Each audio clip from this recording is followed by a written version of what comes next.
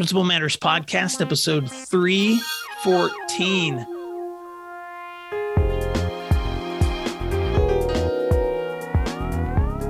Hi, friends. This is Will Parker, host of Principal Matters, the School Leaders Podcast, where each week we bring you inspiring, innovative, and imaginative ideas for your own school leadership. This week, we're talking about a new kind of diversity with my special guest, Dr. Tim Elmore. Dr. Tim Elmore is not a stranger to Principal Matters listeners. He's been a guest on this program several times before, but Tim Elmore is the best-selling author with decades of research and leadership experience. He is the founder of Growing Leaders and the author of his newest book, A New Kind of Diversity, which he has done in partnership with, well, I know John Maxwell wrote your introduction, Tim, but you did this in partnership with lots of other people. So let me just pause there and let you finish this introduction. Welcome back to Principal Matters listeners. And why don't you tell people what's going on with Tim Elmore? And I don't know if you want to share a little bit of the exciting things I've been seeing happening in your partnerships with the Maxwell Group. Absolutely. Will, it's always good to be with you. Growing Leaders is an organization I started about 20 years ago, particularly partnering with schools to help them connect with and engage the emerging generation of students. Today, that would be the Alpha generation and Generation Z and K-12 education. But you know this, Will, I worked for 20 years of my career with John Maxwell, this leadership guru, and really cut my teeth right out of college. You know, you and I have the same alma mater, and right out of college worked for John. So he approached me and our group and said, what do you think about merging back together? And so I was honored. John admitted he's never been known as a next gen expert. You know, he's always been a leadership expert for established leaders. So we're gonna merge together and try to reach all kinds of generations together. And this new book is really about that. The new kind of diversity is not about necessarily ethnic diversity or gender diversity or income diversity. It's about generational diversity. There is an age diversity thing, certainly in schools. And, you know, in fact, there are 7 generations alive right now, Will. I don't know if you've thought about that.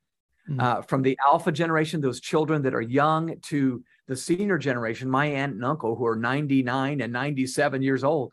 And with different generations, you're just going to have different viewpoints and maybe some collisions instead of collaborations sometimes. So the book is all about how do we really pull out the best in each generation. That's my goal in the book. Well, I'm looking forward to diving into some of that content, Tim. And I just want to encourage listeners to check out this book, A New Kind of Diversity, making the different generations on your team a competitive advantage by Tim Elmore, because it is available now. And Tim, I noticed that you're going to be doing a presentation, I think in Atlanta, coming up in October.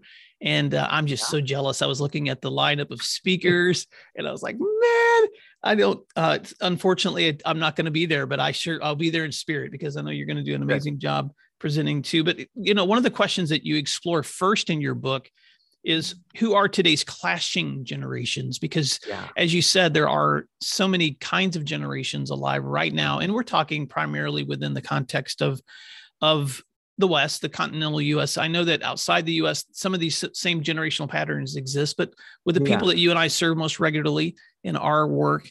So talk about, who are those clashing generations? Yeah.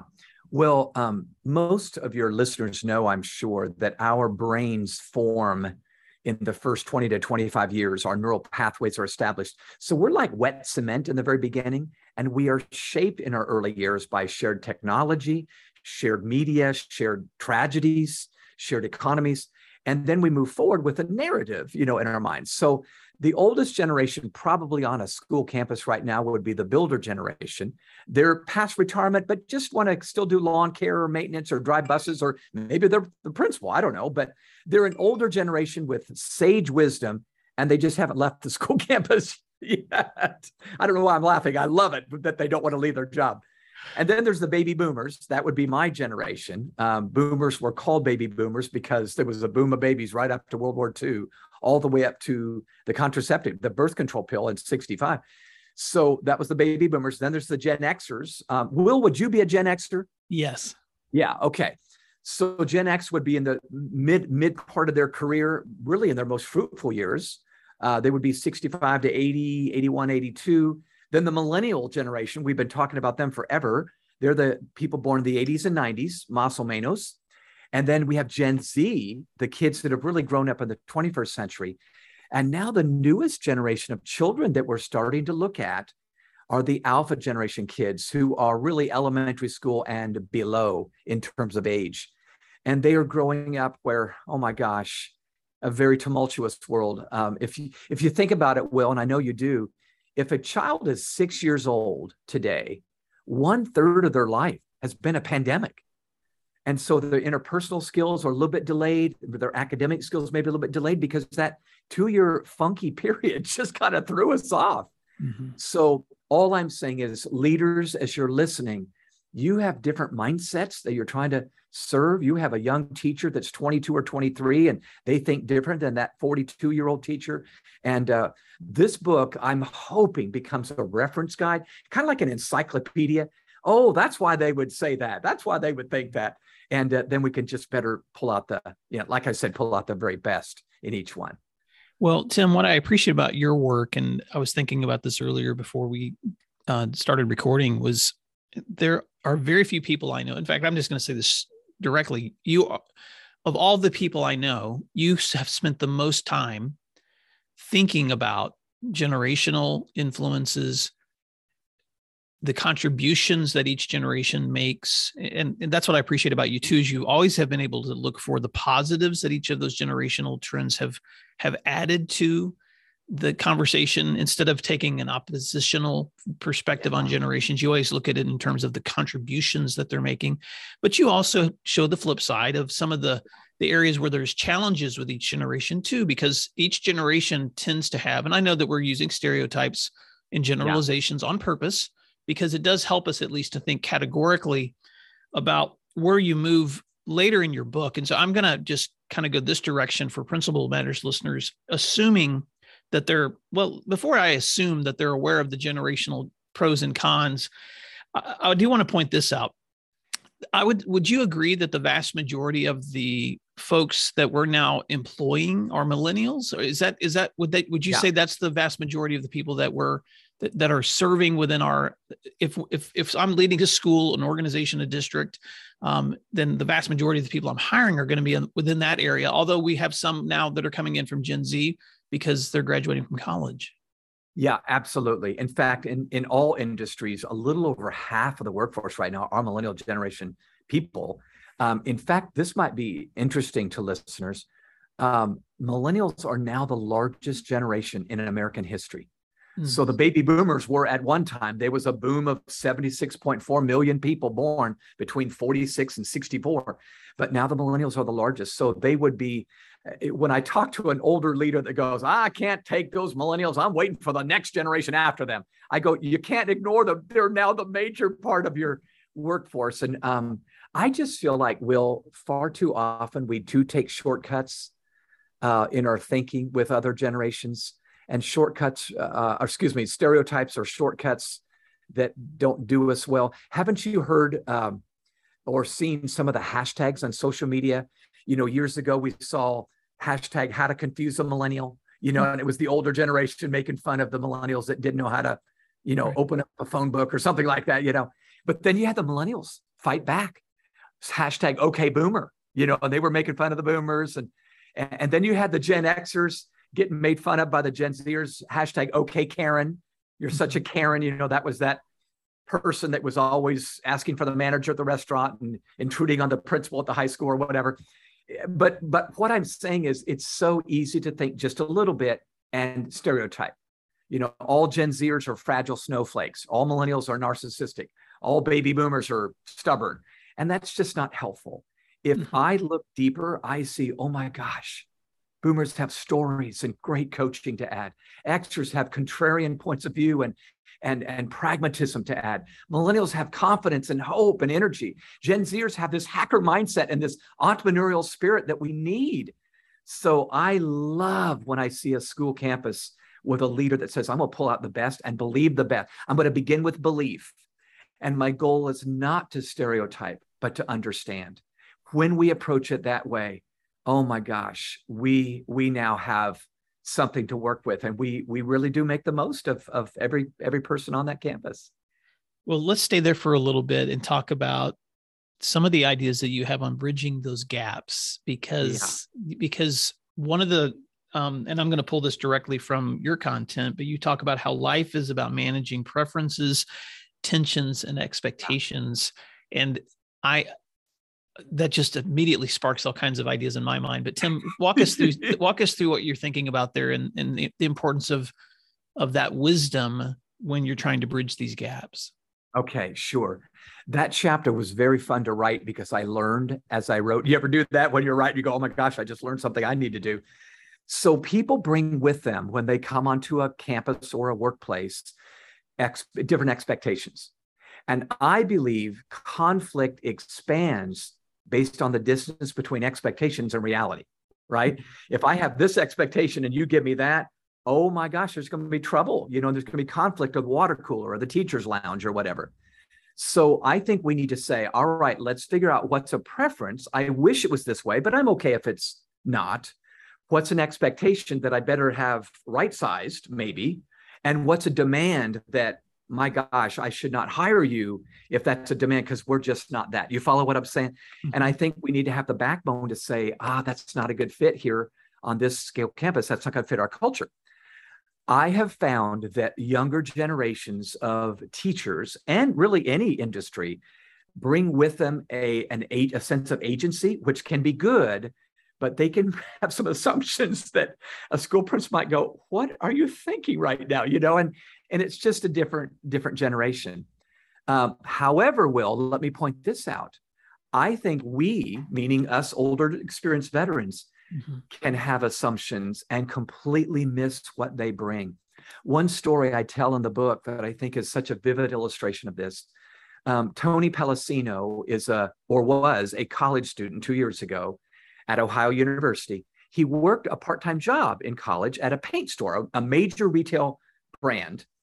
And he was mixing paints, and he started videotaping himself mixing paint colors and creating really special colors, set up an account on TikTok, and his account went viral.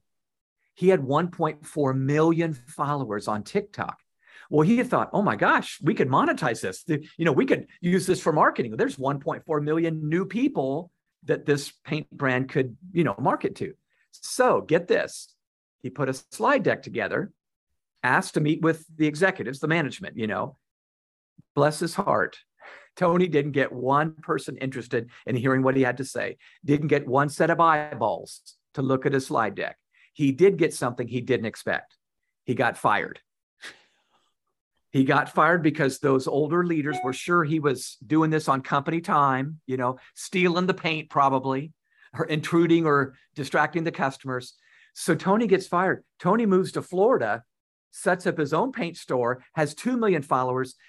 And while there may be a lot of parts of the story we don't understand, that wouldn't you agree that those paint store folks could have capitalized on a young person's insight and intuition that they didn't see, but instead they stuck to their guns and lost out on a great opportunity. I think this happens on school campuses and really in every other industry that we look at today. We have walls instead of bridges. That's what I like to say. We have walls instead of bridges. We need to tear down those walls.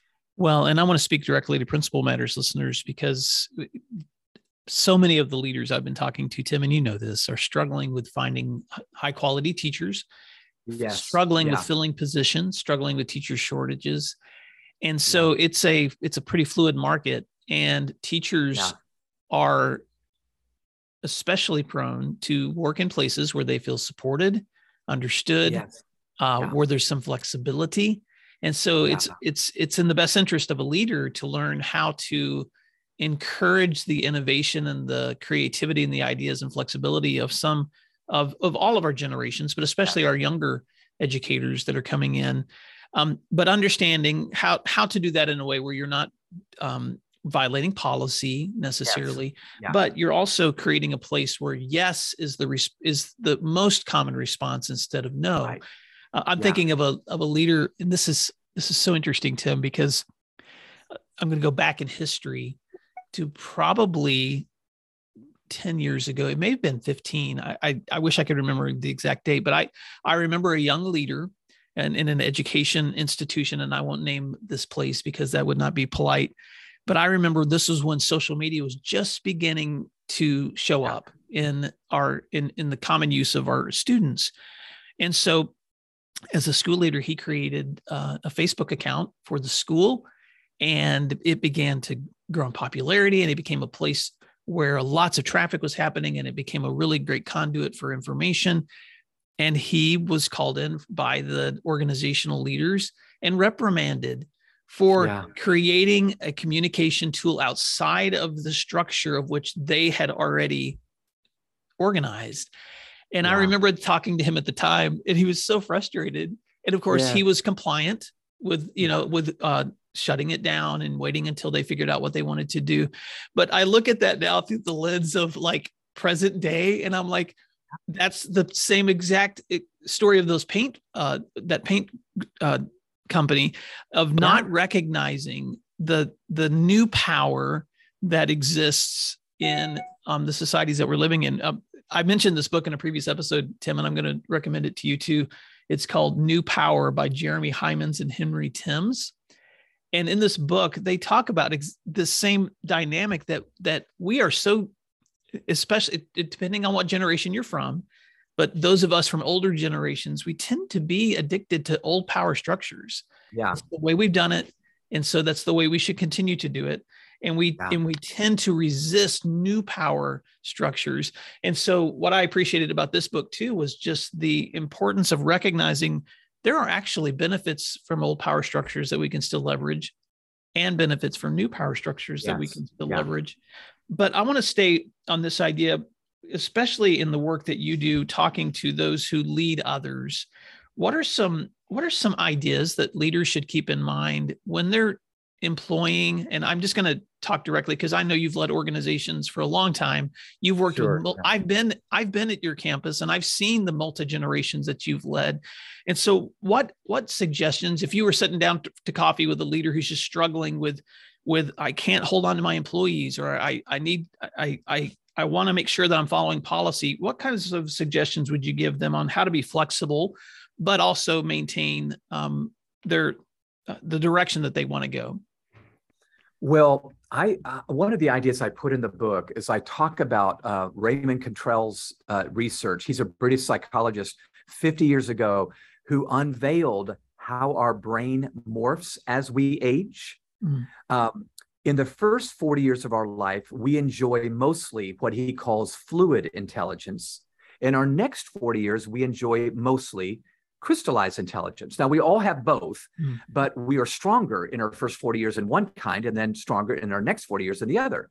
I think what's happening today is we have a very strong young workforce coming in with brand new ideas from fluid intelligence, and we're sticking to our guns. Bless God, we're going, and it just doesn't work. So get this, you'll appreciate this, Will. In fluid intelligence, it's strongest in adaptability, creativity, innovation. I love to pivot. I love to think of new ideas. Isn't that young school teachers? Of course it is. In crystallized intelligence, it's strongest in I clarify, I summarize, I teach. And so, by the way, some of the strongest evaluations in higher education go to older professors, not because their pedagogy is so innovative, but they just are good at summarizing a major concept. So what if a school could capitalize on those young team members, faculty and staff, and sit down and say, what are you thinking? What do you see coming? What do you see coming down the road? And then we have the seasoned veterans that could say, okay, I think I can clarify that or summarize that, or maybe we can package that in a certain way that I know will work with our school district. But we need both. So that would be one. Recognize how our brains are different, and we need to say thank you instead of get away. In fact, you know what I keep saying when I talk to school principals? I think very often we that are in power have a blockbuster video mindset, and we're leading a Netflix generation of team members, and they are just not buying the video cassettes anymore, So I don't know if that's crazy or not, but I feel like that illustrates very vividly what's happened as we have a very split split population. Now, let me give one or two more ideas and you can volley back. One idea I talk about in the book is we really need to recognize what you and I are talking about right now and stop stereotyping and instead ditch the niche. We are niched populations, as you well know. On social media is a good example. We have echo chambers where we're with people that talk like we do, think like we do, vote like we do. And then we talk about those other people over there. We need to ditch the niche. So I need to find someone from another generation and have coffee or sit down in the teacher's lounge and say, tell me your superpowers. In fact, my goal is both sides, share your superpowers with me. It's going to be different for a 60-year-old than it is for a 25-year-old. And both can add value. And when you swap stories, you're going to find common ground, that you're both from Oklahoma, or you both have a grandma that lives in Wichita or whatever, that sort of thing. But I love that ditch the niche. I'm going to look for people that are uncomfortable. I wouldn't go to them at the water cooler or the teacher's lounge because we're just so different. And instead, I'm going to go after you and find you and be vulnerable and start the conversation. That would be one big step. The only other thing I would say, Will, to that is, and it's a second cousin. You've heard me talk before about reverse mentoring. I think we need to do this. I think senior veterans on a school campus need to meet with a young rookie, and they pour into the rookie. Here's how the culture works here at this school. But then they say, now, young rookie, teach me.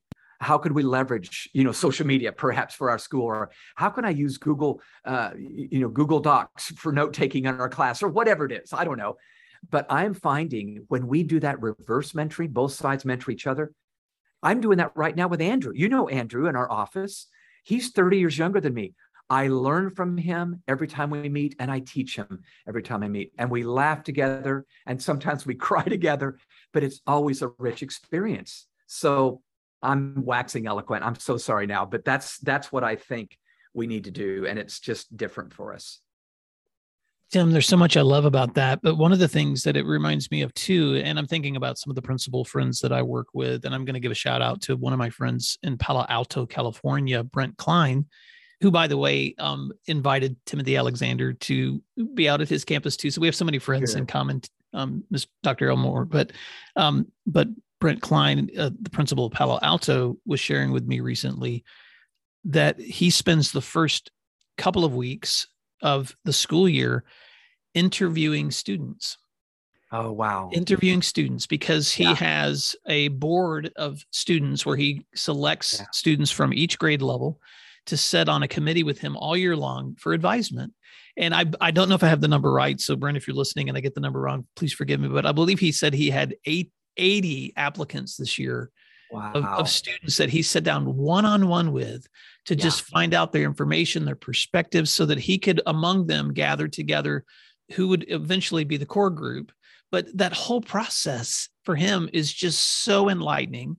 It's a huge investment to begin your school year out when you've got all kinds of other things going on, sitting down face-to-face with students. But Tim, talk about reverse mentoring. How much better can you understand your school than by talking to your students and asking them for the feedback of what do they see and what do they need and what are their perspectives and where do they see the celebrations, but also what are the challenges that they're facing too. So that's so wise, that reverse mentoring. And I'll tell you one other story, because even in my own life, my oldest daughter, Emily, has actually been helping for the past several months with some of the editing and postings that I do through this podcast. And so it's been wonderful to finally have someone's help in that regard. But also what's been wonderful is that reverse mentoring is when we sit down to have a conversation about the work, she'll offer ideas, suggestions, perspectives that I have never thought of. And so you're right. There's just so much power when you take the opportunity to do that reverse mentoring instead of being the one who's constantly giving others feedback, flipping the table and asking them for theirs. I love it. So as we wrap up this conversation, Tim, I know we're speaking to listeners who spend their days with multi-generations. And sometimes we can be swimming in a culture and not even be aware of the distinctives that exist in it. But any other ideas you have as we're wrapping up that leaders should keep in mind when they're wading into this pool? You've been swimming in this pool for a long time, but what are some other ideas that you would want to add in summary for those who are constantly swimming in this generational tide that we're in, but of just things to keep in mind, and maybe a final challenge for listeners, and Sure. And an encouragement. I want to encourage them to pick up the book so that they can get all of this context. Thank you. You're kind, Will. You know what's going through my mind as you ask that question? Somewhere in the book, I talk about arguably the greatest anthropologist of the 20th century, Margaret Mead. And she was the one who way back 50 years ago, before she passed away in the late 70s, was already seeing a new day coming, and that I think we're experiencing right now. But she divided up human history into 3 stages, 3 eras, if you will. The first one was the post-figurative era, where millenniums ago, all of the young people pretty much learned things post the adults. Naturally, meaning the adults had been around longer, they knew all the stuff, all the customs, all the values of their culture, et cetera. And so they downloaded all the information to the young, and the young were to perpetuate those customs all their life. Your father and mother picked your marriage partner, your father picked your job, your mother picked your job if you were the girl, and it just was perpetuated, post-figurative. As we moved into the Enlightenment and later the Industrial Revolution, so hundreds of years ago, we moved into what she called the prefigurative era. So prefigurative now said the emerging leader who was young and the established leader figured out things together. Now we were learning from each other.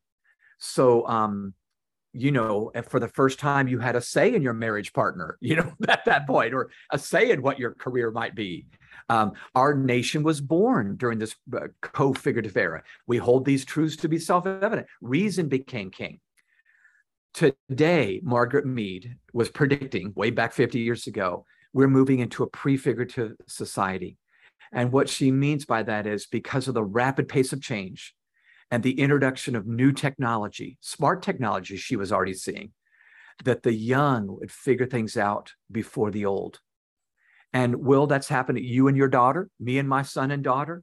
They're teaching us. Mm-hmm. So principals, here's what I'm saying to you. We need to be listening as much as talking. We need to be saying they'll have an intuition on what's coming down the pipe, probably 10 years ahead. Their weird today will be our norm tomorrow. So I think we do best to say they're going to have a handle on where we're going. We can offer the sage advice from wisdom, but they're going to offer the timely intuition of the future. So we need timely and timeless. There's that term again, Will, that both of us love. We need timeless and we need timely. And if we mix the generations, we actually get both. The book is a new kind of diversity, making the different generations on your team a competitive advantage, by Dr. Tim Elmore. Dr. Elmore, thank you so much for all your contributions. I know that at the beginning, I mentioned to Principal Matters listeners that you've been a frequent guest on this show. So if you want to go back, listeners, and find other episodes, you can go to my website at williamdparker.com and just search for Tim Elmore. You're going to see other episodes where we have shared together. But Dr. Elmore, can you let listeners know how they can stay connected with you and your work? Absolutely. Yeah. So our nonprofit that partners with schools and does events and Habitudes curriculum is simply growingleaders.com. But Will, I want to offer something. We've created an assessment that's free of charge that allows a user to test their generational fluency. How fluent am I with Gen Z, with millennials, with Xers and boomers? So we call it, you'll love this, the GQ. It's testing your generational quotient. But if you'd like to take this free assessment, it's a 41 question assessment, and you'll get a report back on how fluent you are with young and old. You can simply go to newdiversitybook.com, and you can click on the assessment there and take it. And I think you'll smile and laugh, and it may even be fun to take it as a team with your faculty and staff, just because I think we need to laugh with each other and at ourselves along the way as we try to figure this thing out with multiple diverse generations on a school campus. Well, I cannot wait to check it out. newdiversitybook.com. Go there, listeners, right now and access that free assessment. Use it with your staff, use it with your student groups, use it with your advisement committees. What a great opportunity to gather together with those that you're serving and to just have these discussions of ways we can better understand each other, ways we can better build bridges, especially in the crazy times that we live in now. Let's pull together instead of constantly thinking about how our differences pull us apart. So Dr. Elmore, thank you so much for all your positive contributions to education and education leaders. And until next time, thanks for doing what matters. And Principal Matters listeners, I'll see you next week.